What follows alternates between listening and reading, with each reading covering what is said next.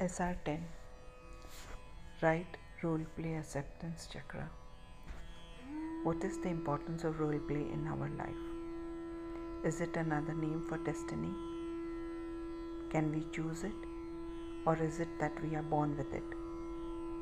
Is there a reason behind a designated role play? Is there a designated role play?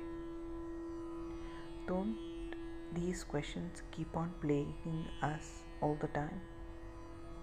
The sage from Arunachalam, Raman Maharshi, kept on asking the quintessential question, who am I?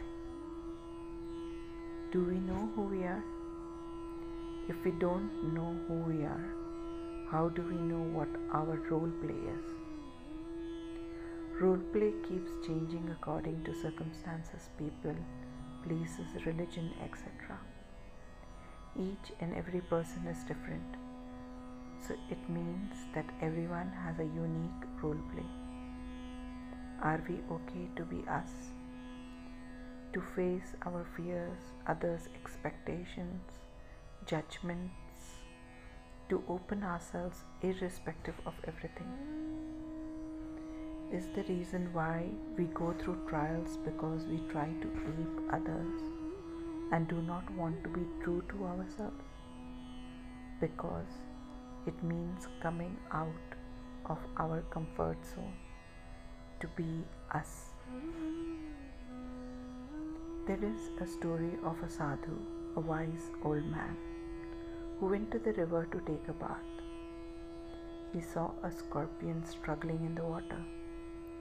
He picked it up and started to put it on the river bank so that it would not drown. The scorpion stung him in the process. This made the sadhu drop the scorpion in the water.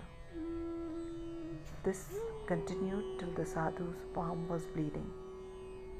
A man watching all this asked him why he kept on trying to save the scorpion, knowing that it is its nature to sting. The sadhu replied with compassion that the scorpion was not stinging out of revenge or evil intent, but because it's a scorpion's nature to sting, similar to the fire whose nature is to burn.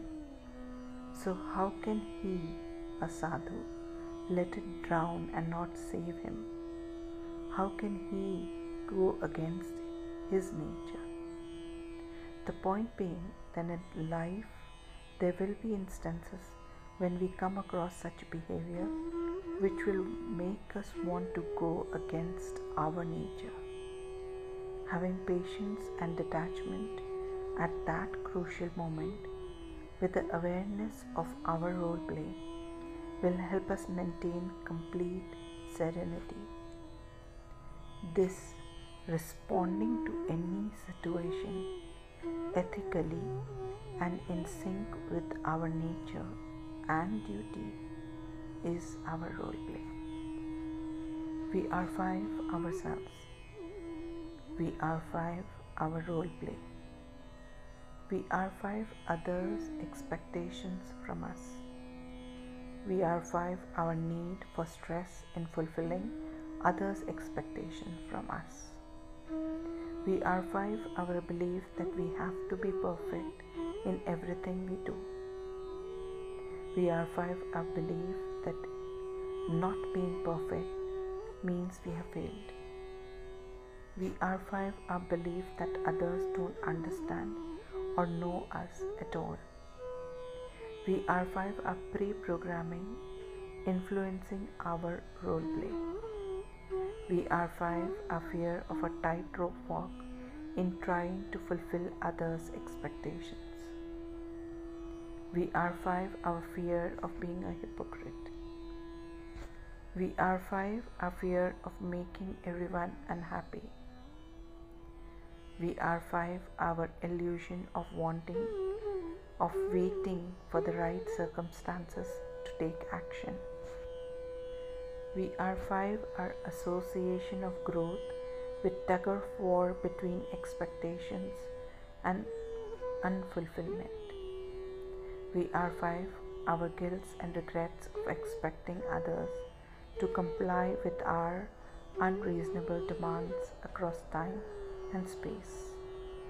We archive our judgment of those who made unreasonable demands from others across time and space.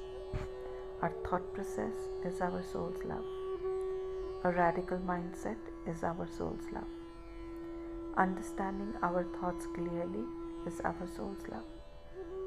Choosing to evolve with the need of the hour with neutrality is our soul's love. Choosing to accept and integrate our soul level commitments with our human level obligations and expectations is our soul's love. Choosing to see things from a 360-degree angle is our soul's love. Choosing to take charge by surrendering with awareness is our soul's love. Guided by the masters with the right thoughts, right words, right breaths, right attitude at the right time is our soul's love. Choosing to be in complete balance and harmony in all our universes is our soul's love. And the affirmative action is integrating and aligning our soul level commitments with our human obligations as a director sets us free. Thank you. Hope to see you in the pathless path ahead.